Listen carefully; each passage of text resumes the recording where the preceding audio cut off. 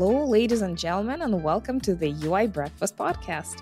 I'm your host, Jane Portman, and today our awesome guest is Rebecca L. Weber, journalist and writing coach, and we're going to talk about storytelling in marketing today.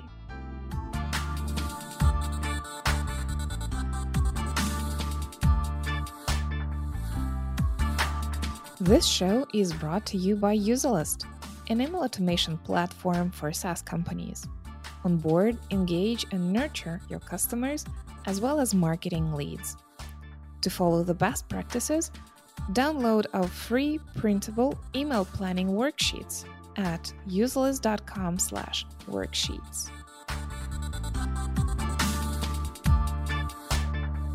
Hi, Rebecca. Hi, Jane. So nice to be here with you. We're so excited to learn on this topic because you can apply storytelling in everything, in design, in marketing, in investor pitches, basically everything, everywhere. So before we get going, can you tell us a few words about what you do these days and how you got started with this craft? Yeah, so I am both a freelance journalist and a writing coach. And so on the one hand, I write stories for mainstream publications, mostly places in the US, but also all over. And in more recent years, I've also been coaching writers, many of them journalists, people who are interested in breaking into the publications, but also some other people who don't identify as writers, but who find themselves doing lots of writing. Like you just mentioned, pretty much everyone these days is doing some storytelling, putting some words for other people to read, whether it's on their webpage or in their emails or on their blog post or their show notes, wherever it is. It seems like almost everybody is a writer these days. And how did you get started? Initially, I got started with the journalism just by writing one pitch. I was working at a magazine I didn't particularly want to be at. I wanted to be writing, and they didn't want me to be a writer. They didn't see me that way. And so I started pitching story ideas elsewhere, sending off ideas sort of in my spare time. And I kept doing that and getting the assignments and really enjoying that. And at a certain point, I said, this is actually what I want to do full time. That's when I was living in Washington, D.C. Then after a certain point, I thought, I have actually a lot to share with other people. And I knew that there were a lot of writers who wanted to be writing for some of the publications that I was writing for. So a lot of these sort of big, well-known ones like CNN, the New York Times, Dwell Magazine. And they wanted to be able to write for those publications as well. And so I started teaching them. And initially, they told me that what they wanted was these specific skills around how to pitch, how to market themselves, how to communicate with the editors, what they could do. And I could teach them that. But the more and more I worked with people, the more I saw that they had a lot of mindset issues as well, a lot of ideas about what they could and couldn't do that was holding them back, that wasn't really related to how good they were at their craft. And so the mindset aspect has become a big part as well. And then now when I work with people who don't identify as writers, people who are entrepreneurs or academics or do some other kind of work as their primary profession, we work on both. We work on what can you do to make your words stronger, more compelling, tell a better story, have it be more engaging, really resonate with your audience. And also, what do you need to tell yourself differently so that you can actually put those pieces together? You mentioned those limiting beliefs that writing people have. Could you share one or two examples of like specific limitations that we impose on ourselves? I'm not good enough. This isn't good enough. I'll never be good enough. That's all. This is kind of really straightforward. Yeah, and that's true with people who are writing an email for an internal thing within their company, and that's also true with people who are writing feature stories for the BBC. You know, I feel like it's something that shows up all across the board. There's a lot of doubt. I think that one of the distinctions is it's like, do you sort of hear the doubt and get crippled by it and pull back from it, or just like, oh yeah, here's the part where I doubt myself. Whatever. Let me just get on with this because I've got some work to do. We've gathered today to discuss storytelling.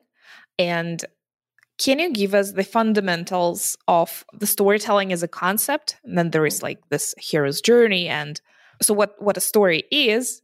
And then we're going to try and apply that in different aspects of marketing.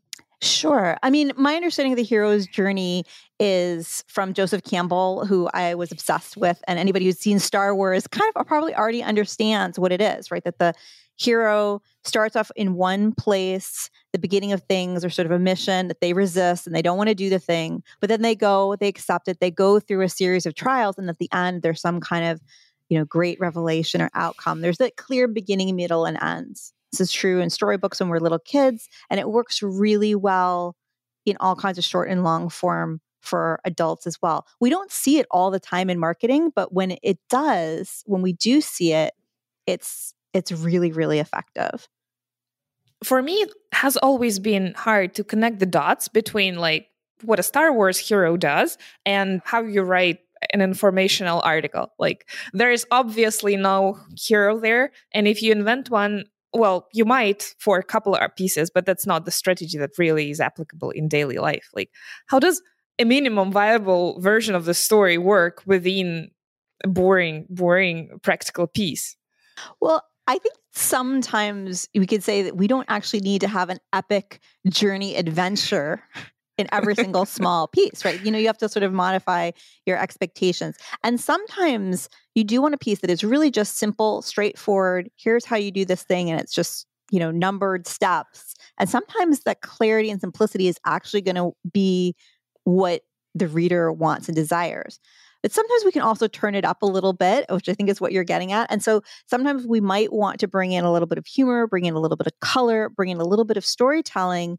And we can bring in, for example, that messy middle part of the hero's journey can be like, what happens if you try this and then that happens? Or here's what happened when I tried this and it wound up taking this detour. Or when I worked with a client and tried to do it in this way, we wound up having this unexpected discovery. To bring in little bits in color about what your experience has been like going through this process in the past, or what kind of additional sort of things to watch out for or things that you might discover along the way. I think that can be a way to start to introduce a little bit more humanity and make the piece a little bit more relatable. And very often, as I'm sure you've seen, is that sometimes it's really just at the top. Sometimes there's just a paragraph at the top that gives us that anecdotal lead. Here's just a few sentences or one paragraph that's sort of humorous, like, oh, this person has got something a little bit more to say. And then let us get into the very clear steps about what it is that need to get done. When you sit down to write, it's not like you have stories in front of you and you can pick the one that fits. It's usually like, oh my God, where do I find material? Like, what is your recipe for success in this situation? I think whenever possible, you actually do want to start that story bank. I think of it as like an ideas bank. And when you notice little bits and pieces, you just drop them in. And you can do this in a Google Doc. I'm sure you have much more sophisticated ways to keep track, but it can be very simple, however it is that you store things like that, so that when you notice things, when you're having a conversation, when you're working on a client project, when you're reading somebody else's thing, and you say, there's something here, there's this little bit, I like to spend 1 minute annotating it, just writing about how I think this might be relevant to my reader or to my audience in the future. And then when I do then have time to sit down and write, I've got a ton of things to work with. And I start to see maybe there's one or two of these that go together. And it's actually going to be much more than if I just wrote about one of them, because the two of these things combined is sort of more than the sum of its parts. Actually, there is a very meta story to how we got together today. Is the way we source stories for our own articles at Userlist, and I'm running an email marketing platform, and that involves a ton of education and writing. So we gather those stories and have a board for, I call them content ideas, usually inspired by customer conversations or community conversations, real life things that people worry about. So one example that really inspired me was one of our researched customers who said that they have great success with emails that include stories from their own life, where they don't show themselves as heroes, but rather than like show their mistakes, how they're human. And that resonates a ton with people. So I had this subject of storytelling in emails to investigate. And then your teammate pitched this topic, and I was like, this is super timely. We're going to have a conversation with Rebecca. And that's how we got together. So this is like a story of 3 layers. So one way to collect those can be from research, conversations, and just basically everywhere where you spot a problem. Anything else beyond problems to look out for? Like what can be inspiring that makes people interested? Yeah, well, I do think that that's a great it sounds like you already actually have that idea bank, right? The customer conversations, it's rich. It's such a good source. If you just pull out each time you've got a good question or more than one person is having that question or that problem, just have those ready to go. But yeah, it doesn't have to be a problem. And it can be absolutely something from your own life. So I know that when you're thinking about your audience, your ideal customer all the time, you can probably start to relate. If I were going to be just having a coffee with this person, they're like, so what's going on in your life? You might be thinking about what is happening. Maybe it's the fact that there's something weird with the weather in your area or what you're eating or what film you saw recently, and seeing how does this actually relate, not just in a purely conversational way, but how does it relate to this person who has this specific worldview and these specific interests, and try to bridge that gap a little bit. I mean, this is going to sound really silly, but when you're talking about the hero's journey, not necessarily, saving the universe or the galaxy or whatever. The other day I sent out an email about how I was having a hard time getting myself to adjust to a new morning routine because my kid is in a new school. And I was saying I was having such a hard time getting myself to put on my shoes to go get a coffee, even though I knew that if I did that, it would help me start the mornings earlier. And instead I started wearing flip-flops, just sandals in the morning. It's summer here in Cape Town. And that sort of ended my own resistance. It meant I got out without saying like, just put on the sneakers. It was like, oh, it's so easy to put on the flip-flops. I started my day earlier as a result, started my writing earlier as a result. And from my audience, hearing those little details about how are you working through your day, handling the writing responsibilities as well as whatever is going on in your life, it's such a small, silly little thing, but it's also very, very relatable. And it's a kind of little anecdote that helps people understand, oh, our hero's journey might actually be made up of very, very small things, including how are you going to get out of the door and get your coffee so you can actually get started. I'm collecting little stories about things that affect behavior change. The one that you mentioned is there is a popular variation of that, how you need to like prepare clothes to go work out in the morning. Another one is like, don't make people walk, instead give them a dog so they have to walk. That one was somewhere from our podcast guest here. And another one, there's a whole book on motivation by Edward Deci about how rewards actually kill our motivation. So rewards, incentives, anything in marketing can be pretty dangerous because you're trying to replace people's intrinsic motivation with a $25 gift card, which is a horrible thing to do oftentimes. Short-sighted, yeah. I'm glad that you mentioned the story about yourself. Is there any caution about sharing only you stories all the time? Like maybe speaking about yourself is a problem, or being too miserable is a problem, and you should learn be positive and sparkling. Any words of caution? I think that it's nice to have a balance, right? And so that you'll start to notice if people are relating to your stories and how personal you want to get. Some people have certain things that they might want to talk about. You talked about the dog. You might want to try out what it's like to mention your pet occasionally, to sort of drop them out through your conversation so that people get to know, oh yeah, you have this particular pet. Here's their quirks. Here's their name. It's not that it's an email series about your pet, but there get to be those little things. And also starting to bring in what it's like for you to work with your clients and help them work through things. That can be very, very useful. Again, you sort of start to test to see what are the things that are getting responses, what seem to be the easiest things for you to write, and what are the things that get the biggest response from your audience? What are the ones that people say, wow, that really spoke to me? I always love it when I get an email that says something along the lines of like, it's like you're in my head. I was just thinking about the same thing. That's always an indicator that you're really on the right track, I think, in terms of marketing, in terms of being able to connect with your audience.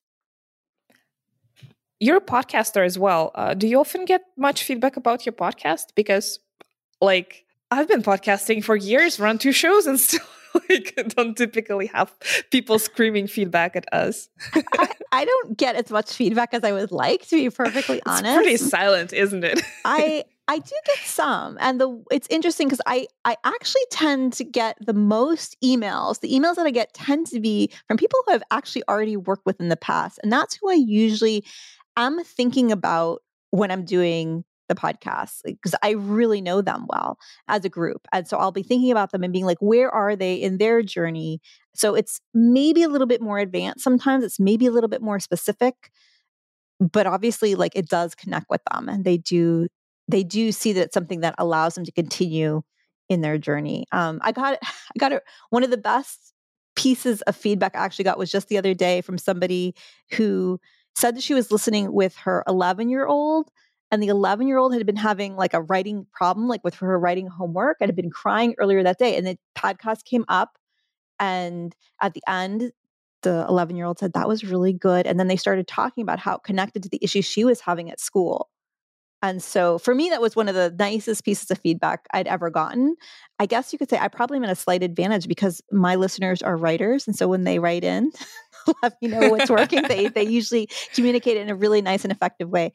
I think that you can ask your podcast listeners, like, of course, can you leave a review or send me an email, but also share it out on your blog or share it in social and like point out to them the different kinds of places that they could write about it or could share it. And probably, sooner or later, one of them resonates more. The different platforms do seem to resonate with particular individuals more than others.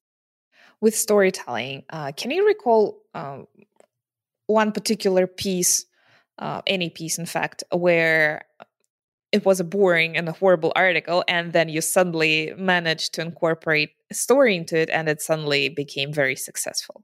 Yeah. I mean, for myself, because I have pitched so many of my own story ideas, I tend to get assignments that I really want to do because I've come up with them myself. I've created this assignment about something I want to write about. The more boring ones would tend to be like an editor comes and says, can you do this? And I'm like, oh, this is dry or this isn't working.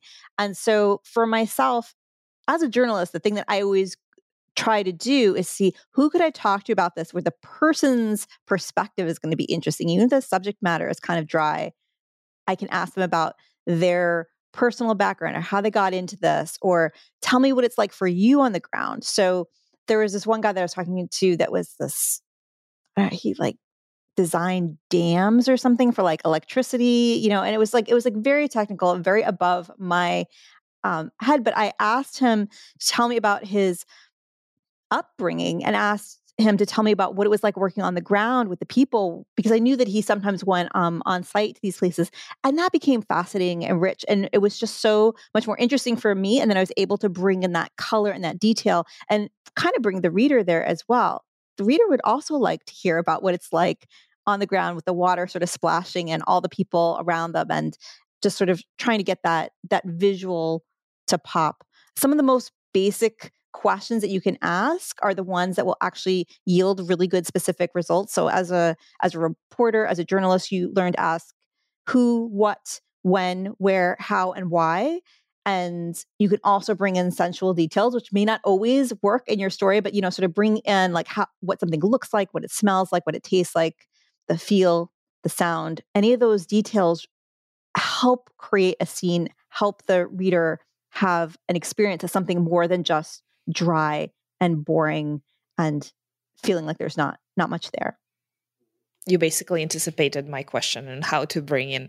Yeah, you've been saying these words a couple times already, like bringing in like color and flesh and texture to your writing. So any other tips on how to do that beyond the details of like flavor and smell, which I don't often see in B2B marketing, to be honest? Yeah, I wouldn't expect them to be in the main article, but you might be able to talk a little bit about, say, if you went to a conference and what is it like in this different city, and what is it like, what is the local dish like? Again, it's not going to be what the main thing is about, but it allows, I don't know, would that make sense? Would you want to read a little bit about the person going and meeting with other peers and what it was like in the place that they... There's a lot like in business conversations, isn't it? Yeah. Mm-hmm. I also really like when you say conversations. I like dialogue a lot. We don't see this in articles that much, but if you can sort of borrow from the movies you like, borrow from the novels you like. In novels, a good conversation is really juicy. And so if you could imagine, if you go to a conference and you're listening in to what 3 different people are saying, maybe you're one of the people, but you're reproducing or recreating that conversation, it can be very engaging. Have you ever seen storytelling gone very wrong? Yeah. I mean, I think that we see really, I think one of the things that I really don't like is when things are overly dramatic when they don't need to be, right? That when they're overly sensationalistic just for the sake of getting somebody to click, getting somebody to read, getting somebody to pay. And we've all had that sort of clickbait headline kind of things. I'm not crazy about that. I feel like you can be a little bit more subtle, be a little bit more real, and then have it be a more lasting engagement with the reader. There's this way of inventing a story when you don't have a real one, when you try to like invent a potential hero for your product and like tell their situation, and it always comes off as artificial, to be honest, if you try to do that. Is it just like a lost cause and there is no hope in doing that? Or are there some entertaining examples that turned out right? Well, I feel like sometimes there can be nice analogies, and I guess sometimes there must be some case studies based on, multiple users or that kind of thing. But yeah, they usually do seem like they fall a bit flat. I agree with you. I think that can be useful sometimes to get you going, right? Like, here's what I'm going to write about because I don't have a great case study, but let me sort of write this as like a sort of a first draft to give myself some ideas. And then you can sort of use that to ask, well, if I were going to include a real person, who would it be? How would I find this person? Right. Sort of like as a springboard for getting that authenticity. Let's talk about storytelling in different formats and genres that we get. And we're not talking novels. For example, how would a story get embedded into a product landing page or a product onboarding emails or email or an article about something boring? But well, we talked about that a bit. Landing pages, that's a particularly interesting one. Yeah. I don't know that it has to be fundamentally different for the different genres. I mean, obviously they serve slightly different purposes and they're going to likely be different lengths so that you may have a different amount of attention from your reader. But I think that we can look for continuity across those different formats. And it can also be a useful way then to sort of experiment. If I try this one storytelling technique in my email, do I get more opens? Do I get more clicks? Do I get more replies? Is there more response? And if so, then that could be an indication. Maybe that's the kind of story to use in a place that's going to have more longevity, like the landing page. There's this traditional concept of a pain, dream, fix kind of sales page structure. Do you feel like that's essentially prototype of a story in itself, even if we don't talk about a certain person? That's an interesting way to put it. I mean, I think that you could look at it that way. Yeah. Yeah. It gives us that contrast. In a story, you always want to have some tension, right? And that's what's happening in the beginning, middle, and end, is that there's some kind of conflict that will typically rise until it gets resolved in some kind of a way.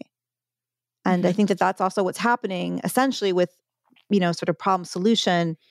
Let me tell you about how it is that you have this issue or that this other person had this problem that you can relate to. And here's the solution for it. Here's a way to solve it. And here's what will happen once it is solved. Testimonials are a pretty impressive way to bake in human factor and stories into what you do. Do you have a favorite format for including testimonials, like long quotes, short quotes, maybe separate pieces? Yeah, this is a thing that I actually just started doing recently that a copywriter friend of mine was showing me how to do, where you've got this great testimonial, right? And you've asked some really good questions, which I do like questions very much along the lines of what you were asking, like, where were you before this thing? Where are you afterwards? What were your problems then? How's it solved? What's different for you now? So you've got this great sort of copy to work with. And then you sort of say, like, here's like let's say it's a 4-sentence quote that you like, to take the one sentence that you like the most, and rather than bolding it, she suggested that I put it as the pull quote, or like the H2, like the headline, the big headline on top. Headlining your testimonials. Headlining the top part, like the one sentence that's in the middle, put that up top, and then have the entire thing, including the sentence that is the headline, have it below, and it just sort of like gently reinforces. And I actually think it really pops. It really helps the person who's just going to skim, they still see it. And the person who's really going through and reading everything, they get to reinforce it as well. Let's talk about emails.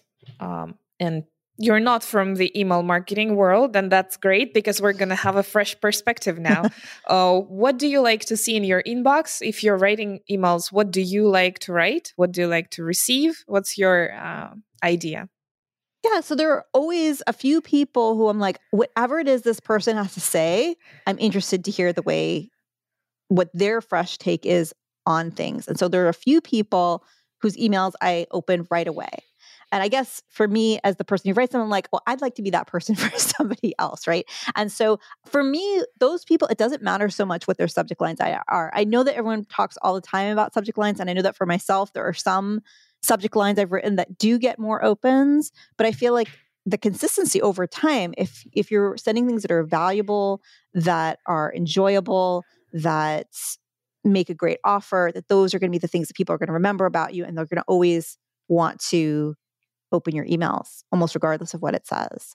And then I think that you do not have to offer the same kind of thing in every single email. That sometimes it can be that anecdote. Sometimes it can just be a personal story. And sometimes you want to make a really strong, clear offer about how this person can work with you or your product that you have to offer, or, you're directing them to your podcast or to your blog to read more. I think there's so many different ways that there are to offer value in the email itself. There's this framework from Gary Vaynerchuk and the book that he wrote with the same title, Jab, Jab, Jab, Right Hook. So you provide value multiple times, and then you just have a short right hook kind of call to action, what they can do, buy from you. And then you go back to providing more and more value. So that kind of plays along what you said there. Yeah. I think that makes a lot of sense. I mean, because in that context, when you actually make the offer, that's a lot of value for them too, right? That they're going to see even the offer seems to be like value for them.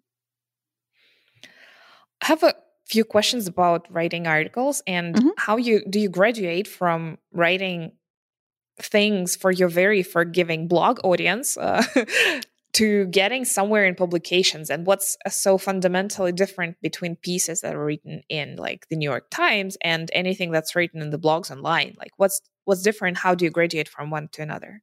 Yeah. So look, there are blogs and there are blogs, right? So there are some blogs that are really trying to explore something new and different that hasn't been done before, and they are fact checked and they are thoughtful and they're looking at primary sources, interviewing the right people and putting everything together in a really thoughtful way. And there are ones that don't, right? So assuming that this is the case, like that pathway to writing for those sort of more traditional publications is largely about understanding the audience. So one of the things that happens very often with a blog is that when it's our own blog, we can experiment and try different things, and our idea of who our audience is may change, or actual readers may change over time.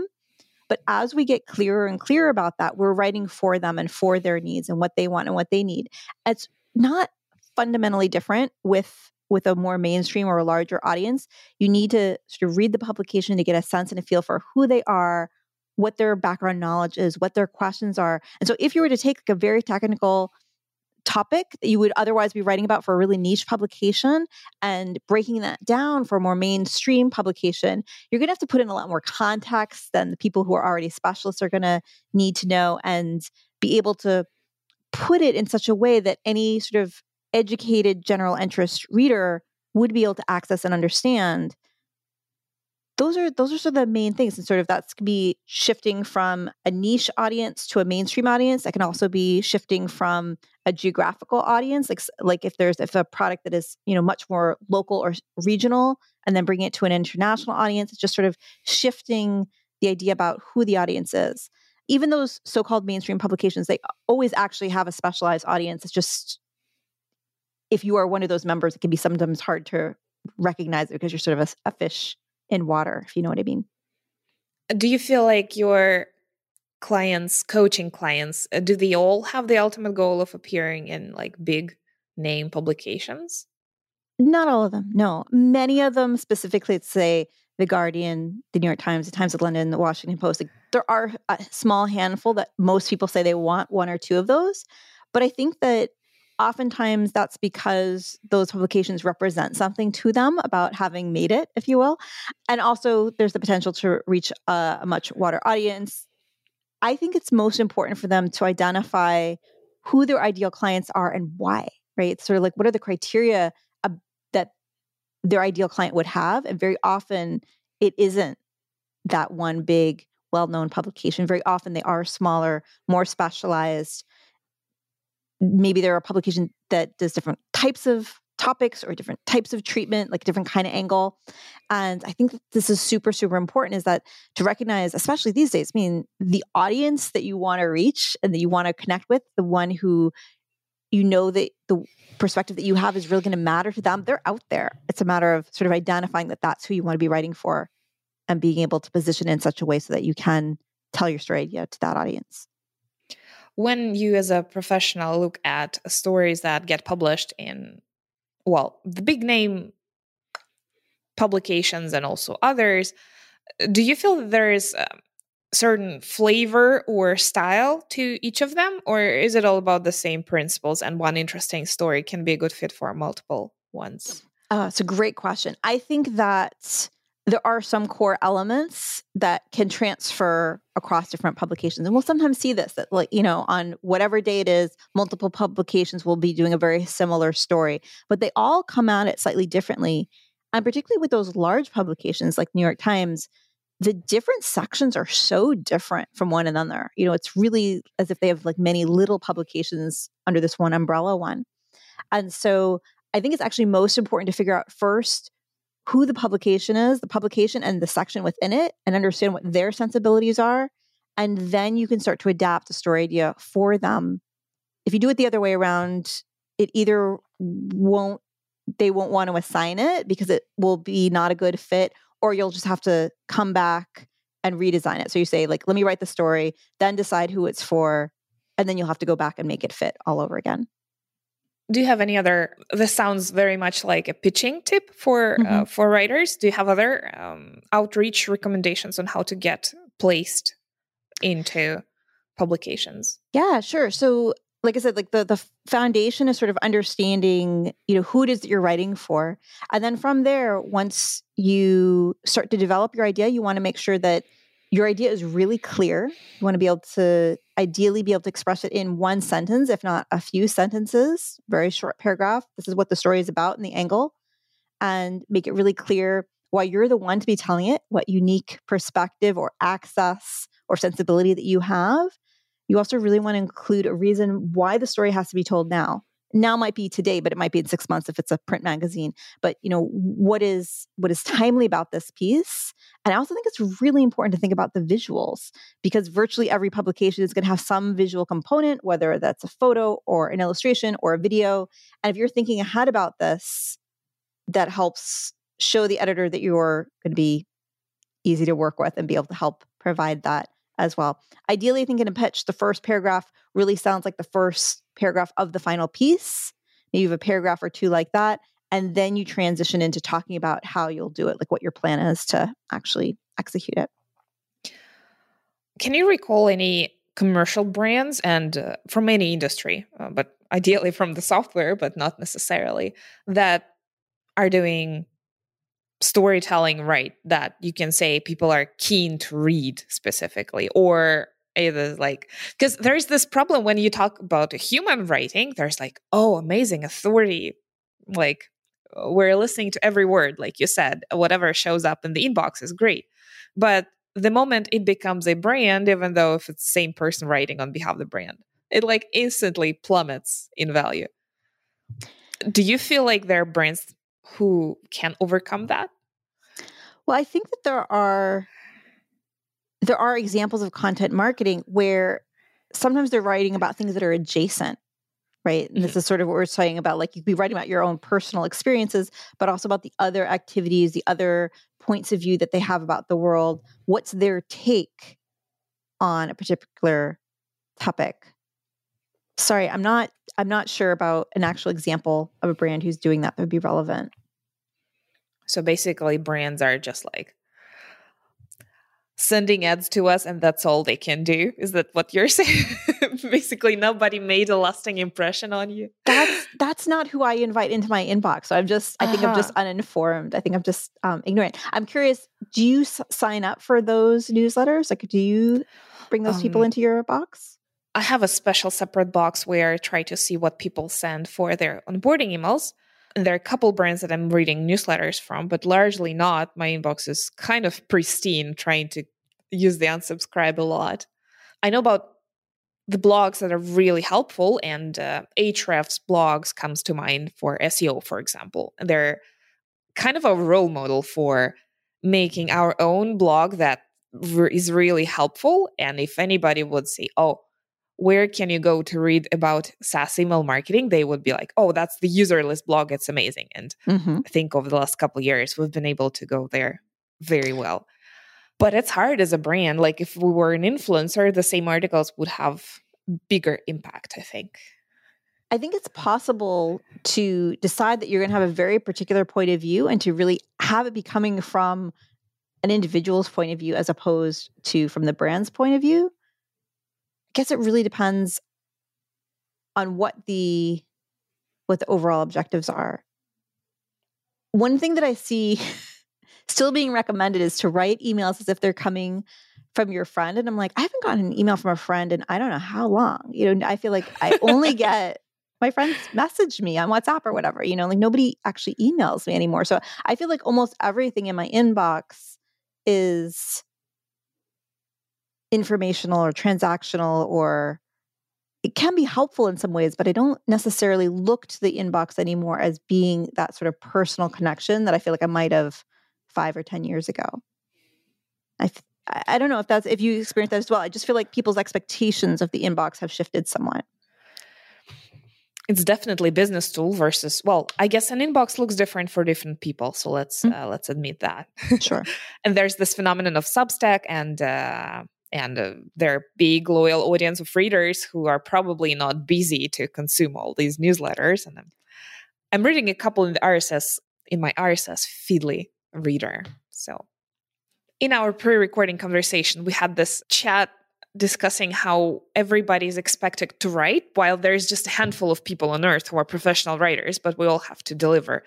What are your best tips on overcoming this anxiety and fear of being imperfect and just getting there and getting things done with your writing? Yeah. Well, I think the thing for everyone is to get a handle on your process and to understand that there's a distinction between figuring out what you're going to say, how you're going to say it, and then going back and revising and making it really ready. And that very often we confuse those phases and we get really frustrated with ourselves that the first draft isn't ready to go, even though nobody's first draft is ready to go. Sometimes first draft is okay. If it's a quick email, you don't want to revise it. But for the most part, if we sort of allow that there's going to be a first draft, there's going to be figuring out what to say, that might look like you're writing, but it also might look like Post-it notes or a mind map or talking out loud to somebody or dictating and having a transcript coming up. That figuring out what you're going to say can look very many different ways. And then actually choosing the best words to communicate that's a second step. And if we can break those out and shift the way that you talk to yourself about how you think it should go, it alleviates a lot of the anxiety. There are also many places you can get feedback from, and these can be your teammates, like we do a ton of that, not necessarily. Then we do things like expert reviews. So for really big pieces, we ask an industry expert to skim through the piece, maybe provide a quote here and there, and then we put their stamp of approval in the beginning. That's like a win-win for everybody. Any other tips for like who can contribute? Yeah, and I think that's a great example. And that if you find that one person who's always a great reader, you want to keep going back to them. If they give you any feedback that helps you improve as a writer, keep working with them. You can also bring in those people early in the process. I think that talking things through, we call it in journalism, we call it like the beer test. Like if you were to share this for 5 minutes at a bar with somebody, at what point would they lose interest, basically? And you're trying to pay attention, but you do this in real life with somebody. They don't necessarily have the background or the understanding about what you're trying to do. And that will allow you to practice your storytelling. Because in real life, if you're boring, it's over. They'll look away. They'll change the subject. they won't continue to listen. This is a very helpful concept to keep in mind. As we were talking about a success of certain publications, it's about the work that you put in the single piece, but it's also about publishing consistency and that you keep delivering awesome things 10 times, and then people will come to you for the 11th. That really works, but it's hard. And then there's distribution, which is very, very much forgotten. But if you know that your work is going to be deliberately promoted, it gives you extra motivation to write. That happened to us last year when we focused on distribution. What was the shift when you focused on distribution? How are you thinking about it differently? We invited a consultant who was successful at one of the content projects in our industry to ask for content advice. And he was like, if I could start over, I would spend, his name is Arpit Chaudhuri. He's at Astoric.com. He's great. He said, if I could start over, I would one half write, one half promote, and like much earlier, much more. And that's not just tweeting. It means actually hanging out with people and sharing helpful advice. It's not a shortcut. It's actual like full-time job or something like that. Yeah, that sounds great. One modification of that you could experiment with is to think about, if my ideal reader consumes this, is reading it, listening to it, whatever it is, what would I want them to say? If they're going to share it on with their friends or their colleagues, what do I want them to say as they're sharing that link or leaving that comments? And then to bring that back to the very beginning as a sort of inspiration, to be thinking about, how do I help that person have that experience? We've had our peer companies have success with controversial pieces. So when you're deliberately bringing up a controversy and that sparks a discussion and suddenly gets shared. We are yet to master this. We're so boring and helpful. That's a problem. I think you can do that to deliberately stir just for the point of like stirring and like trying to get attention and clicks. But I think it's going to be more meaningful if you're taking a stand that's unusual or maybe provocative, as opposed to adversarial just for the sake of being controversial.